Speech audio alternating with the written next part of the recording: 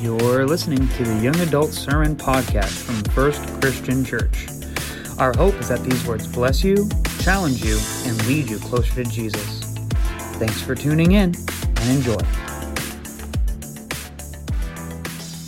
So, for those of you that don't know me, my name is Don. I am the adult ministry pastor here. Hi. Hi, Don. Hi, Don. I just wanted to, because many of you, probably know who I am, but many of you probably don't know who I am. And I just want to give you a little background real quick of who I am and what I've done.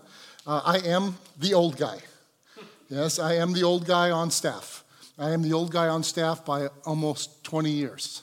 Your dad's close, but he's not that close. But I had another career before I became a pastor. I was a police officer for 30 years in the city of Santa Barbara. Did a lot of stuff. Rode motorcycles. Got to do a lot of fun stuff. By the way, man, if you're looking for a career, man, I know there's a lot of knocks on law enforcement. But man, you ever notice when a cop drives by with his lights and siren on, there's a big grin on his face. Because I'm sorry, we're a bunch of big kids. There's nothing better than reaching over, turning on all of the lights and siren and going, get out of my way. It's fun. It really is. But it also has a lot of ups and downs. And one of the hard things is it's hard on your marriage. I was struggling with my marriage. After about 30 years, I was not a believer. I was about your age, actually. Is anybody over like 25? Maybe I was a little older than you guys then. Okay. I was struggling in my marriage, and I wasn't saved. And God kind of used a 2x4 and got me where he wanted me, which was on my knees at a church here in Santa Maria. Holy cow, this is annoying. I know you guys could hear me if I take it off, but I guess I do this because I was just told, no, I can't take it off. So anyway. God got me on my... Let me help you here. Oh, is that it? That's going to help me. Pay no attention to this. Okay, pay no attention to the man standing behind me. Thank you. Oh, thank you. I gave my heart to Christ, and things changed. I would like to say that everything was great for a long time, but I had my ups and downs.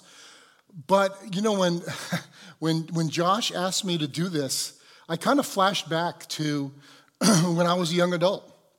I know this really doesn't apply to you guys, but when I got my first paycheck as a police officer, my 1 month salary was $400. Yeah, $400 whole dollars for a month. My rent was $900. I was living in Santa Barbara. So I remember what it's like to be strapped. I also made the silly mistake of telling my wife, honey, if I get a motorcycle, I will just ride the motorcycle. I won't care about the weather. Until we had our first rainstorm. And I said, honey, can you take me to work? Anybody want to guess what her answer was? Nope. Nope, you bought the car. Absolutely. You gave away your car, you ride the motorcycle. So when I read this, and it brought back some memories, because Josh asked me to talk about, does God honor sacrifice? And two things immediately came to my mind. And the first one was, does God honor sacrifice? The first thing you have to ask yourself is do I really believe on the promises of God? Do I truly believe what God says? Anybody want to take a roundhouse guess of how many promises are in the scripture? How many? A little bit more than that. 400. Well, actually, a lot more than that, I should say. 8,819 promises are in scripture. And you know how many God has not kept? He's kept them all. That's right. No, he's kept them all. And so you have to ask yourself, do I truly believe in the promises of God? Because that's what it means to whether you trust in God's promises that he made to you if you offer sacrifices to him. Not blood offer, but if you have given your time, your effort, maybe some money, are you truly honoring, are you truly accepting the promises of Christ? And here the thing is, when God gives us the promise, who's making that promise? God himself, the creator of this universe makes a promise with you. And he says, I am going to keep the promise. And ready for this? No matter what you do. Now, anybody know anybody that does that for you? Your mom might. Dads, forget it. Your mom might. Siblings, no way. In fact, they're going to throw you under the bus. God is the faithful promise keeper. And what I want to do is, and how do we know God's the faithful promise keeper? Again, it comes down to your reliance on Scripture. Because like I said, there are 8,000 promises in Scripture, and we know that one of those promises is that God can't lie. And here's what it says in Numbers 23:19. It says, God is not a man that he should lie, nor a son of man that he should change his mind. Does he speak and then not act? Does he promise and not fulfill? I have received a command to bless. He has blessed, and I cannot change it. That used to be a joke. There's one thing God can't do. He cannot lie. So if you have a promise in Scripture, I don't think there's any person,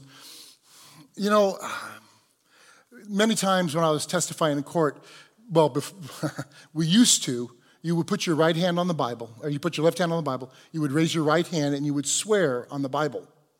Well, we don't do that anymore. Now you just swear to tell the truth, the whole truth, and nothing but the truth, so help you God.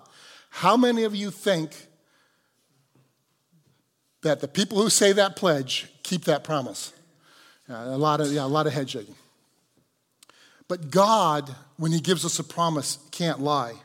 And in James 1:17, it says, every good gift and every perfect gift is from above, coming down from the Father of lights, whom there is no variation or shadow due to change. It's not like you're suddenly going to get to heaven and God says, who are you again? I changed my mind. You got to go to the other line. Tim, I don't even know you. We left you behind at the gas station. That's an insight. Let him make sure he tells you this story later on. But we have to decide. You really have to decide. And this is a decision you all have to make for yourselves. Do you trust the promises of God? Because he's going to ask you to make sacrifices. He's going to ask you to do your talent, your time, your money. And he's going to ask you, I want you to sacrifice for me. Let me give you an example from the Old Testament. I love using, how many people here kind of skip the Old Testament? I used to. I sometimes had trouble. I kind of go to the good pages. But let me tell you, so God used to speak to us through prophets. We don't need prophets anymore because he gave us his word. But in the Old Testament, the prophets spoke for God. Anybody know what happened if you said you were a prophet and it didn't come true? Yeah, you died. You were stoned. So if somebody comes up to you and says, I received a word from God, now don't stone them. But if it doesn't happen, you probably need to question it. But let me tell you, Elijah is talking, there's been a drought in Israel. And the drought is caused by God. He has caused the rain not to fall on the nation of Israel. And he is basically, the people are starving. And Elijah is starving. And basically Elijah says, hey, I need food. And this is what God tells Elijah. It says in 1 Kings 17, it says, sometime later, the brook dried up because there had been no rain in the land. Then the word of the Lord came to him. And it said, go at once to Sarepth of Sidon and stay there. I have commanded a widow in that place to supply you with food. So as he went to Sarepth, when he came to the town gate, a widow there was gathering sticks. He called to her and asked, would you bring me a little water in a jar so that I may have a drink? As she was going to get it, he called, and bring me please a piece of bread. Now remember, there's a famine in the land. As surely as the Lord your God lives, she replied, I don't have any bread, only a handful of flour in a jar and a little oil in a jug. I am gathering a few sticks to take home. I'm going to make a meal for me and my son, that we may eat it and die. So basically what she's saying is, I have enough for one meal, and then my son and I are going to starve to death. We have nothing else. And the prophet is saying, give me that little bit of you have. Quite the sacrifice, right? Anybody here driven by somebody at McDonald's? Stop it. Yeah, and you don't even offer them. You don't stop. I'm not saying that but maybe you only have just enough in your wallet for your Big Mac, your French fries, and your giant soda. And what do you think sometimes? You think, oh man, do I give it to him? So that's what she's thinking. I've only got enough for my Big Mac and French fries and my kid, and then we're going to die because I have nothing left. And Elijah said to her, don't be afraid. Go home and do as you have said. But first make a small cake of bread for me from what you have and bring it to me. And then make something for yourself and your son. For this is what the Lord, the God of Israel, says. The jar of flour will not be used up, and the jug of oil will not run dry until the day the Lord gives rain to the land. So she hears a call to sacrifice. Anybody here ever heard that call to sacrifice? Maybe with your time. Maybe with volunteering at the church to do something. It's all right. I remember what it was like to be a young adult. Anybody roll out of bed here before like 10? My wife used to complain. She goes, would you quit sleeping in till like 11:30, 12 o'clock? I mean, I remember what it was like. I wouldn't roll out of bed forever. And you're going to get me up to go do what? Help somebody move? Oh, man, really? But what she hears also is the sacrifices. She hears that great promise. And what's the promise? That God will provide for the rest of her days here out of that jar. Now she has a decision to make. Do I trust the promises of God? Now you have to understand, has she ever seen this guy before in her life? The prophet Elijah? No. This is a complete stranger. So she has to decide. The woman wagers all of what she has on the promises of God, because this is what she says. This is what she did. She went away and did as Elijah had told her. So there was food every day for Elijah and for the woman and her family. For the jar of flour was not used up, and the jug of oil did not run dry, in keeping with the word of the Lord spoken to Elijah. Spoken by Elijah. Elijah gave her a promise. There's 8,800 promises in Scripture. And one of those promises is that you will have eternal life with him in heaven when you simply believe. But there's other parts of the promise, right? Do we have a responsibility to help those around us? Do we have a responsibility to take care of our brothers when they're struggling? And again, I understand it's not necessarily has to be with money, but it's with your time and your efforts. I mean, I cannot tell you, the things I've seen in law enforcement where people simply needed, anybody here, there was a man we arrested for a triple homicide, and we were bringing back from Chicago, and we got him in a cell, and he got the death penalty. He was never going to see the light of day again. He's 23 years old. He's never going to be out of prison the rest of his life. He is sitting on a chair or on a bench waiting to go to jail. And as I walk by, now I'm the arresting detective, right? So I'm going to be testifying against him in court. And he's sitting on the bench, and he's just, he's looked as low as any man could be. And I just asked him, Ted, his name was Theodore Rest. I go, Ted, can I pray with you? Now, when we had brought him back from Chicago, he had confessed to all 3 crimes, murdered 3 different women. He never showed 1 ounce of emotion, not one. told us the story, matter-of-factly, how he did it, everything. I asked him, can I pray with you? And you know what he said? He didn't say anything because he broke down in tears. He fell to his knees on that cell and he said, no one has ever offered to pray with me. Does that mean no one had ever taken the time? Had they looked at this person and said, he's worthless. He's a lost cause. You know, I know I'm older, not old, older. But I remember how hard it can be to be a young person trying to fit in. Especially if you already have a label.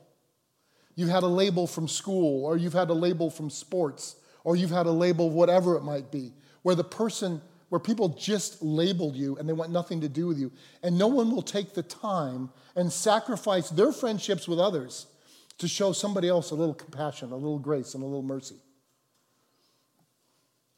It doesn't take much. You know, Elijah is a picture of Christ. He promises us many things, but he also asks for a great sacrifice. In Matthew 16, 24 through 27, it says, Then Jesus said to his disciples, If anyone would come after me, he must deny himself and take up his cross and follow me. For whoever wants to save his life will lose it, but whoever loses his life for me will find it.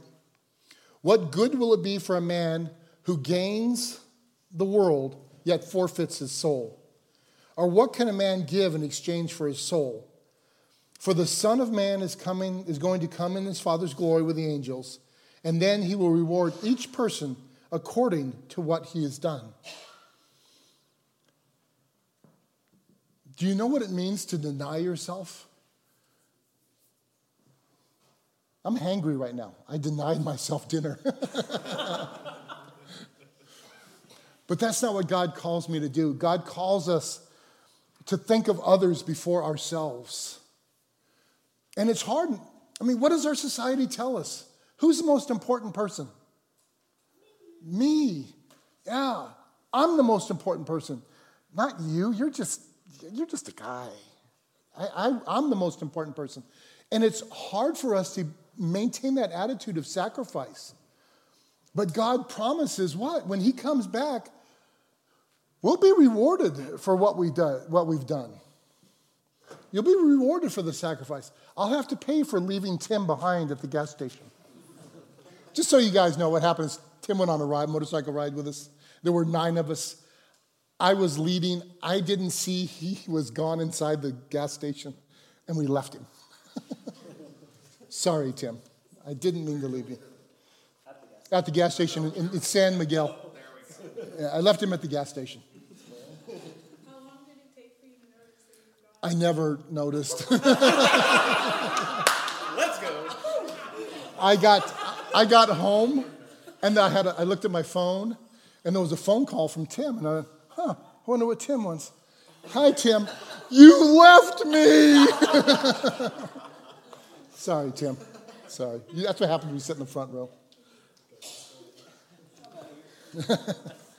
So in your lives, have you ever looked at the jug?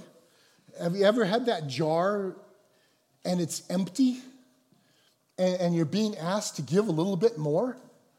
You're being asked to give a little bit more and you're thinking to yourself, I don't have any more.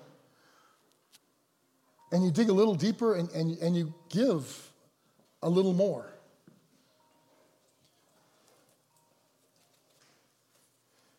And it really comes down to, do you trust the promises of God? Do you trust what he promises? Do you trust that if you sacrifice, he'll reward you?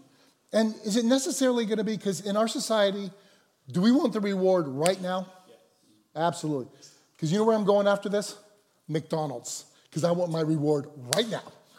I don't want to wait to Chick-fil-A. I'm going to McDonald's, man. I'm getting a Big Mac. Does this body look like it does chicken? This body doesn't look like it does chicken. This body does Big Mac. And donuts, okay? God promises us that he will provide what we need. Not what we want, what we need. And we have to decide, am I going to rely on that promise? So once you've decided, am I going to rely on that promise? Here's something else you have to decide. What's a sacrifice? What is a God-honoring sacrifice? So if I have $1 million and I give $100,000 away, is that a sacrifice? Be honest. I mean, if you think that's a sacrifice. Yeah, kind of, little, okay, yeah. I mean, come on. The government's going to take 33%. So now you're only down to $500,000. Gee, oh my gosh, only $500,000. But if I have $1 and I'm driving into McDonald's and I want to get a soda, and there's a man sitting there in the middle, let's not say Santa Maria because it's not that hot here. You're in the middle of Bakersfield, and there's a man in the middle of summer sitting there with his dog, and all he says is, I need something to eat, and that's your last dollar. Is that a God-honoring sacrifice? That's a question you have to ask for yourself. You know, do you invite him in and say, hey, we'll get 2 straws? You take from one, I'll drink from the other one. God wants us to give out of our inconvenience, not out of our surplus. Because is it hard to sacrifice if you've got much? It's not that difficult sometimes. If I'm sitting around doing nothing and you ask me to, I don't know, help you move some of your furniture, I'm not going to, so don't want to ask. It's okay, I got time, but if I'm stressed and I'm trying to do something and you call me on the phone and it's really inconvenient, like you did for Tim. Tim called you. I told him no, you called, so he called you. And out of your inconvenience, you help him. That's a God-honoring sacrifice. Of course, when you pull up and you go, oh my gosh, really? Really? My wife accuses me of that too. And by the way, my favorite saying is, yes, dear. You think that gets me very far? Nope. Yeah, oh yeah. There's a story, actually an event that happens in the book of Luke, where, and many of you have heard it, and I may not be just sharing anything, but the treasury, as you walked in, you would give money, and people who had money, they would have it up high and they drop it so everybody could hear how much money's going in. You could hear the jingling of the coins. But Jesus says he sees a widow come in, and she gives what? Jim talked about this probably 2 weeks ago. She gives a penny. But that's all she had.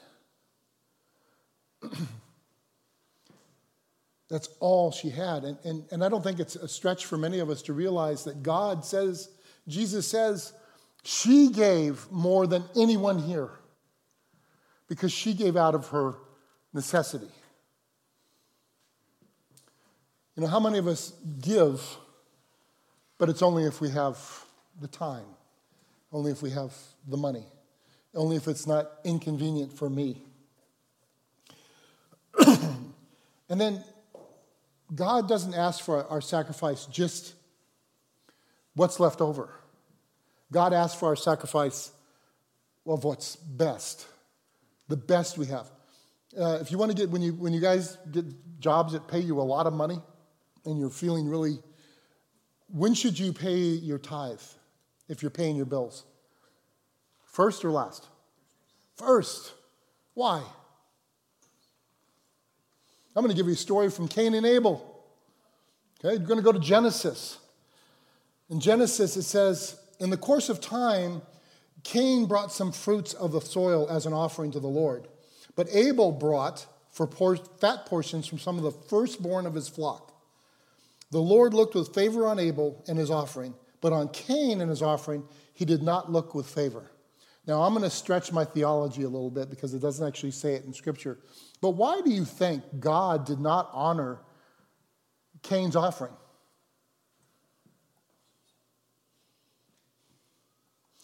It wasn't his first fruit. It just says he brought some fruit. It wasn't the first fruit from the tree. Because anybody here, first part of the season, like, okay, who likes plums? All right, oh my gosh. Okay, Costco, when the plums first come, oh my gosh, they are so good. What happens after about a month? Yeah, oh my gosh, they don't taste the same. They're not as sweet. They're not as juicy. Cain brought just some of his stuff. Abel brought his firstborn, the most tender, the most succulent.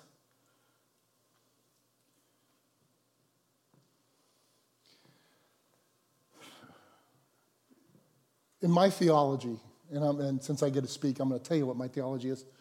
I believe that there are words that we want to hear as Christians. My daughter was house sitting one day. Phone rang at 2 a.m, and it's the Santa Barbara Sheriff's Office. And they say to me, "Is your daughter named Sandra Knapp?" And I said, "Well, yes, she is." "Do you know where she's at right now?" I said, "Well, yes, she's house sitting at," and I gave the address. And they said, "Well, she was having a party. You need to come get your daughter." By the way, my daughter was 17 years old. "You need to come get your daughter." Now, you know how embarrassing it is? Because most of the officers from the Santa Barbara Sheriff's Office knew me. You know how embarrassing it was for me to drive up, get out of the car. Several of them said, "Hi, Dawn, how are you?" They knew who I was. I go and get my daughter, and she is, by the way, does anybody know my daughter? Yeah. Okay, so you can use this story against her, by the way. So I go in, I get her, I walk her out. I don't say a word. I don't say anything. I mean, she's expecting me to blow up. I mean, she really is. And we get in the car, and I'm driving, and she says to me, she says, "Dad, say something." And I turned to her and I said, "I am so disappointed in you." You'd have thought I had beaten her with a stick. She starts bawling uncontrollably because she wanted my acceptance. She wanted me to say the words that we want to hear. "Well done, good and faithful servant. Enter into your rest." That's the promise that Christ gives us. That when every Christian has to answer for what we've done here on this earth, well, and what we haven't done. And the words we want to hear when we're standing at the bema seat of Christ, the judgment seat of Christ. And I'll let Josh. I'm going to do what Jim Larrabee does. I'm just going to float over real quick and let Josh handle the rest of that part. The bema seat of Christ, we all have to stand there as Christians. And when we answer, the words you don't want to hear, "Dude, we need to talk." Or, "I am so disappointed in you." Our reward won't be cash. It won't be crowns. I truly believe it will be those words that you hear from the Father in heaven when he says to you, "Well done, good and faithful servant. Enter into your rest." God honors sacrifice. In Malachi, the nation of Israel, the prophet Malachi basically tells them that they're robbing God because they're not paying their tithes. And God basically tells Malachi, tell them that if they will give their tithes like they're supposed to, he will open up the floodgates and bless them. And this is the only time in Scripture that God says this. He says, "And test me. Test me about this.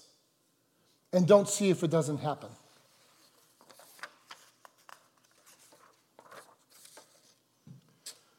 The nation of Israel was commanded to live sacrificially. But like them, sometimes we have the wrong attitude. We fear of losing what we've worked for. Anybody worked for something really hard? and your parents tell you to give it to your younger sibling? Or you work really hard and the promotion comes up and you don't get it. We have this idea that somehow we're losing it, but what if that promotion takes you away from your family, takes you away from something that God wants you to do? We need to look at our sacrifices in a different way. Okay, I didn't get this, or I had to give it to them, but maybe he needs it more than I do. Or looking at it, I was counseling with a couple, and they were complaining that her job was causing a problem in their marriage. What do you think I suggested as the pastor? Anybody? Come on. Yeah. Get another job. And you know what they told me? Well, we rely on the money. We rely on the money she brings. Where are they putting their priority? On the money. Where are they putting the sacrifice? What would be a God-honoring sacrifice in that situation? And maybe the husband takes another job. He works 2 jobs. Now, if that takes you away from your kids too, but it's recognizing that you need to have the right attitude. Luke 6:38 says, "Give, and it will be given to you. A good measure pressed down, shaken together, and running over will be poured into your lap. For the measure you use, it will be measured to you." How much you give is how much you will receive. Does God honor sacrifice?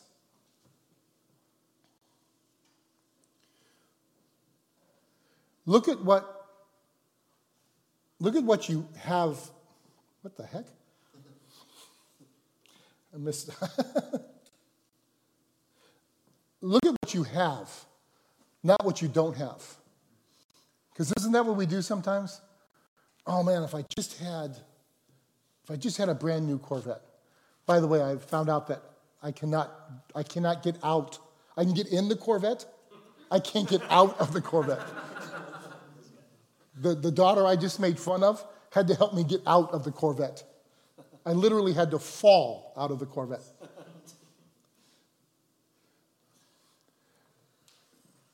It's our attitude. We need to recognize that we need to confess what we withheld and repent and say, okay, I am going to trust in God.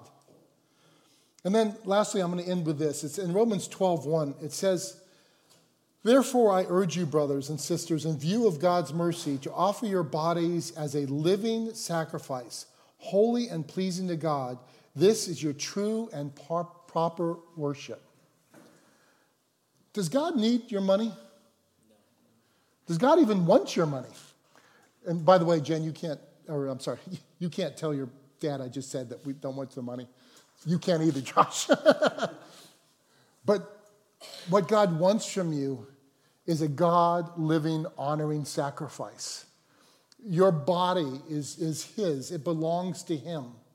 And he wants you to use it to grow his church. That's true worship. That is true sacrifice. Giving what you have, not out of your plenty, but out of your want. You have to daily lay aside your own desires to follow him. Putting all your energy at his disposal. Trusting him to guide you. And why? Because he paid the ultimate sacrifice for us. He died for us. He rose again, and because of his sacrifice, we have eternity in heaven. That's the sacrifice he made for us. What sacrifice are you willing to give to him and accept the promise and rely on the promise that he will honor that sacrifice?